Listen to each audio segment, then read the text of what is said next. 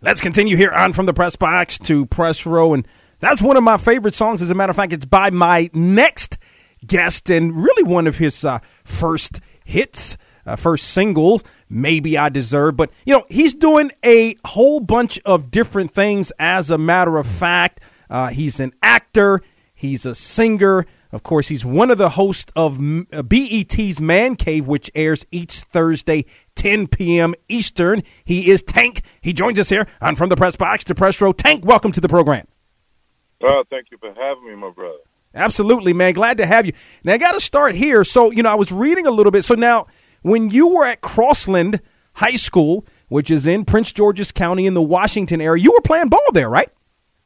Oh, yeah, man. I was a football guy, man. I was really running that pelota, man. And I thought, in my mind, that's what I was going to be. I was going to be a professional football player. I was all ready to, cash in. Yeah, no, good. So now, and I know you obviously you made a very wise career move, man. But now you have some scholarship offers, no? Yeah, I did have some scholarship offers, and the sexier scholarship offer was my music scholarship.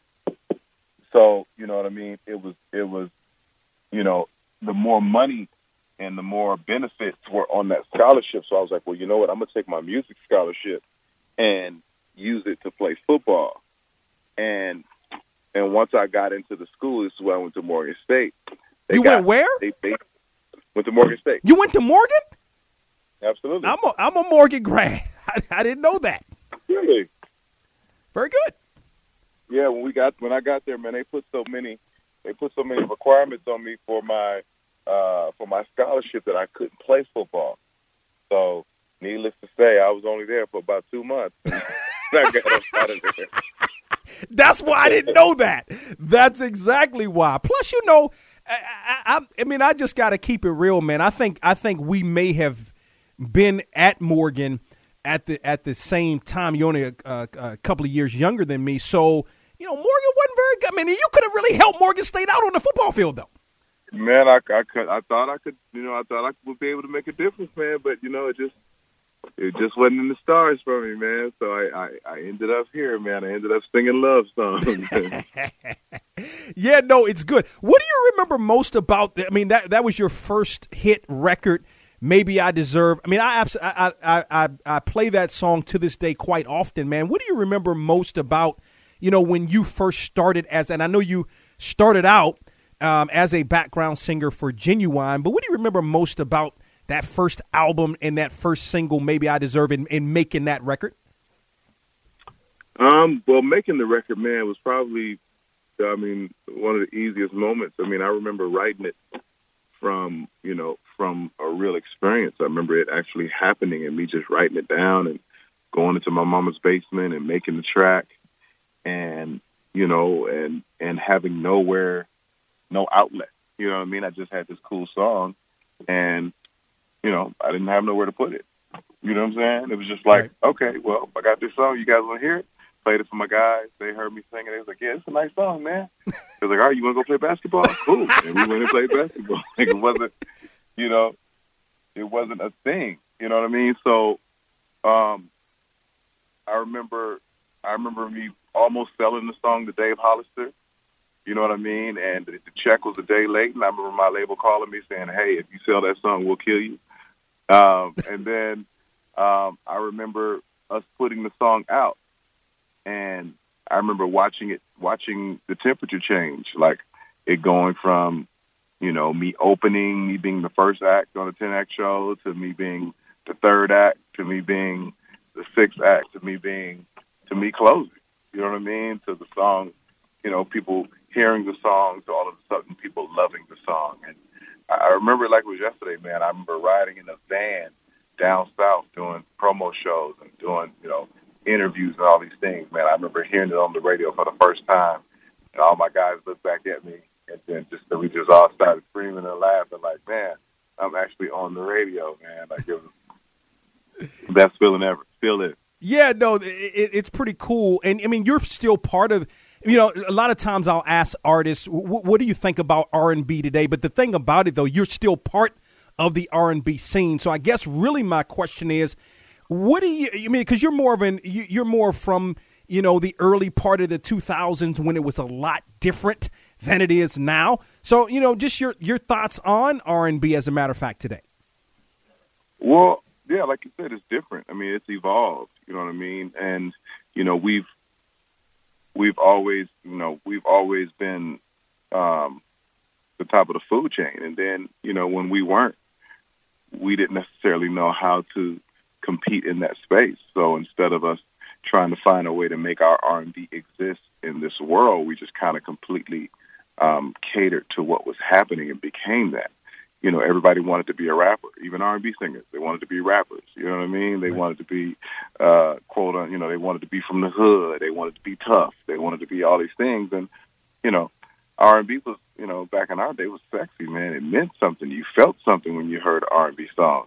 Made you want to do something to somebody. You know what I'm saying? So, for me, it's always been about, competing, understanding the surroundings and understanding where music is, but also, in my own way, maintaining the essence of what I loved about R&B, man. And that's making sure that people feel something. That is the voice of Tank. You can check him out, as a matter of fact, each Thursday, 10 p.m. on BET's Man Cave. He joins us here on From the Press Box to Press Row. So, Tank, I mean, you've gone. You're still a singer. You've gone into acting, which I want to talk more about. But talk to me a little bit about BET Man Cave and how it all sort of came about. I had a chance to look at a snippet of it, and it looks really cool. The four of you just sitting down and talking, with a celebrity guest. Well, I mean, and that's the thing. Like we have guests that come on and hang out with us, but even for them, it's loose. Even for them, it's not like an interview. It's not like sit down and probe whatever they got going on in the tabloids or their career, for that matter. It's really them sitting down in the man cave themselves and giving their opinion, how they feel about things and topics that are going on right now, in the world. And so it's a real comfortable setting that we've never had before. Like we've always had it at the barbershop or, at somebody's house. We've never shown that perspective on TV, for black men just giving their take on how they feel about things. And it's exciting, man, that we have this platform to do that. So, when you see like our most recent guest was Steve Harvey, man, and, he's one of our heroes, man. He's one of our kings. So to have him on there just letting loose, letting his hair down and speaking of how he feels, which, in some of his other, on some of his other formats, he can't do that. So when he came to the Man Cave, he was able to, to really get into it. So it's really cool. Yeah. Now he executive produces this, right? Absolutely. Yeah. How's it working with him?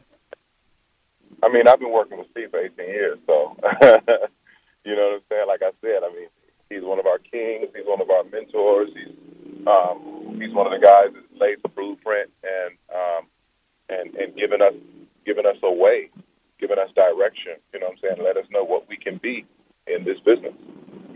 That the voice, of course, of Tank. You can join. He joins us here, as a matter of fact, on the program. You can check him out each and every Thursday, 10 p.m. on BET's Man Cave. Follow him on Twitter at The Real Tank. So your thoughts, man, with the political climate. I know you guys have talked about this on the program, the political climate with Trump in office. I just kind of want to get your thoughts on all. I mean, it's, daily there is something going on at the White House.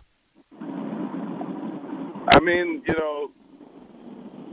what I tell people all the time is that it's hard if you concern yourself with that. If you make that part of your everyday life, you're going to pull your hair out. Yeah.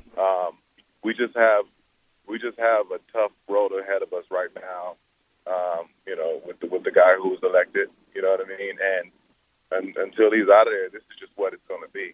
And so I tell people, focus on your surroundings, focus on the community around you, focus on the people around you, focus on yourself, make those things better.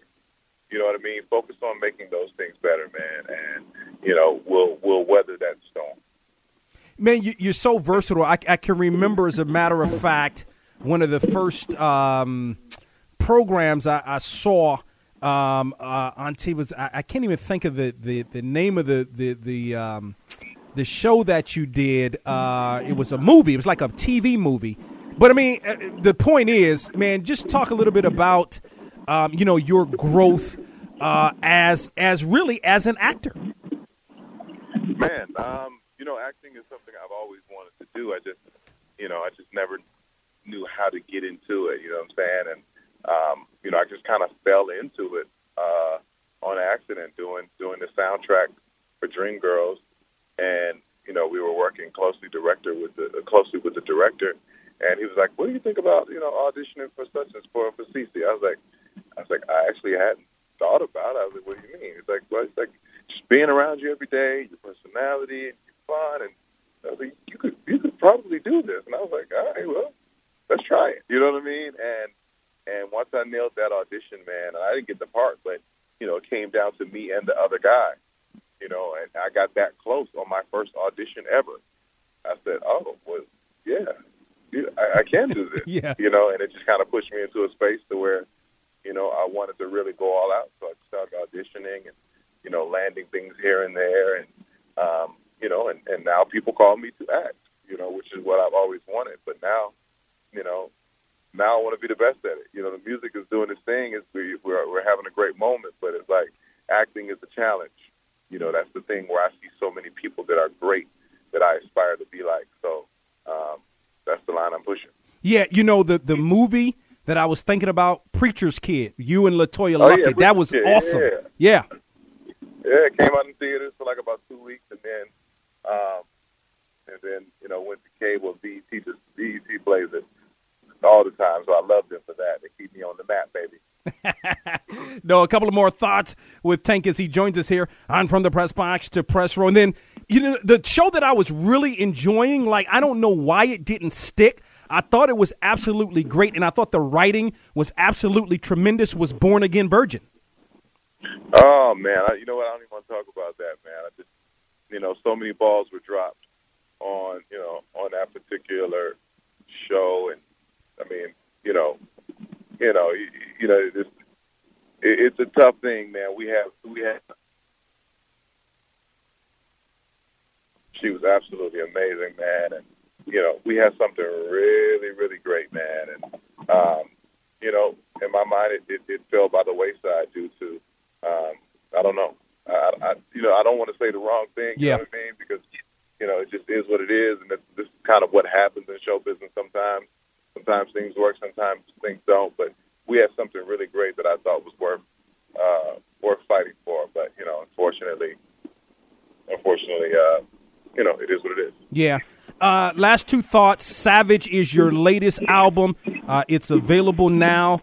And what are some of the differences, maybe? And I guess my point is, from the time you released your first album, which was Force of Nature back in 2001, to the release of this album, which was back in September of 2017, you've had some albums in between, but that's a 16-year period. What is different with respect to the latest album, Savage, as opposed to your very first project, Force of Nature? I mean, everything. You know what I mean? I was a kid. I was a baby trying to figure it out, and you figure 17 years later, I have figured some things out. You know what I'm saying? I understand my sweet spots. I understand the things that I'm great at and the things that I need to work on. I've grown in terms of understanding the business of music and not just the creative. You know what I mean? So, in making these albums, like, it's just different now. You know what I'm saying? When you're a veteran, you know what you're doing. You know what I'm saying? You know your routes. You know the playbook. You know what I'm saying? Like, the offense. And that's where I am. And so making this album was probably my easiest work that I've ever done, because I just know I knew where I needed to be. Getting the people to respond, that's another thing. And that's something that just I was just blessed with, the people responding the way that they did to When We and to the album, you know what I mean? That was just a blessing. But, the work I put in, I know what I'm supposed to do, you know what I'm saying? I understand where I'm supposed to be right now, and I understand the climate of the music and the industry. So, that part is easy, at this point. But, people still got to hit the street. We still radio and have these type of conversations. You know what I mean? All of that. No question about it. So now, as a Washingtonian, you know, are you a Skins fan? Or are you a Wizards fan? Who are you rocking with? You know, I want the Wizards to do good things. I'm unfortunately not a Wizards fan. You know. All right, who you rocking with? LeBron James is my favorite player, so All I right. kind of go wherever he goes. And I live in L.A., man, so, you know, I rock with them Clippers a little bit, you know what I'm saying? So, you know, that's just kind of where I am. So what do you think about the Clippers now? I mean, after all of the deals, all of the trades, no more Blake Griffin, no more, you know, CP3. I mean, but they're still doing well, though. Yeah, they're. I mean, I think right now, you know, of course, with CP3 and with Blake, they were an elite team. I think now they're still a competitive team, and they're building in a good direction. I think, you know what I mean. And I think this off season, when it finally comes, will be a good time to figure out, you know, what other really cool, dynamic pieces they can add to get back to being an elite team. He brought the BET Man Cave to us. He is Tank. You can check him out on BET's Man Cave each Thursday, 10 p.m. Eastern. He is the one and only Tank. He joins us here on From the Press Box to Press Row. Follow him on Twitter at The Real Tank. Tank, we appreciate the time, man. Continued success in all you do. Thank you so much, brother. Same to you, man. Much love to you, my brother.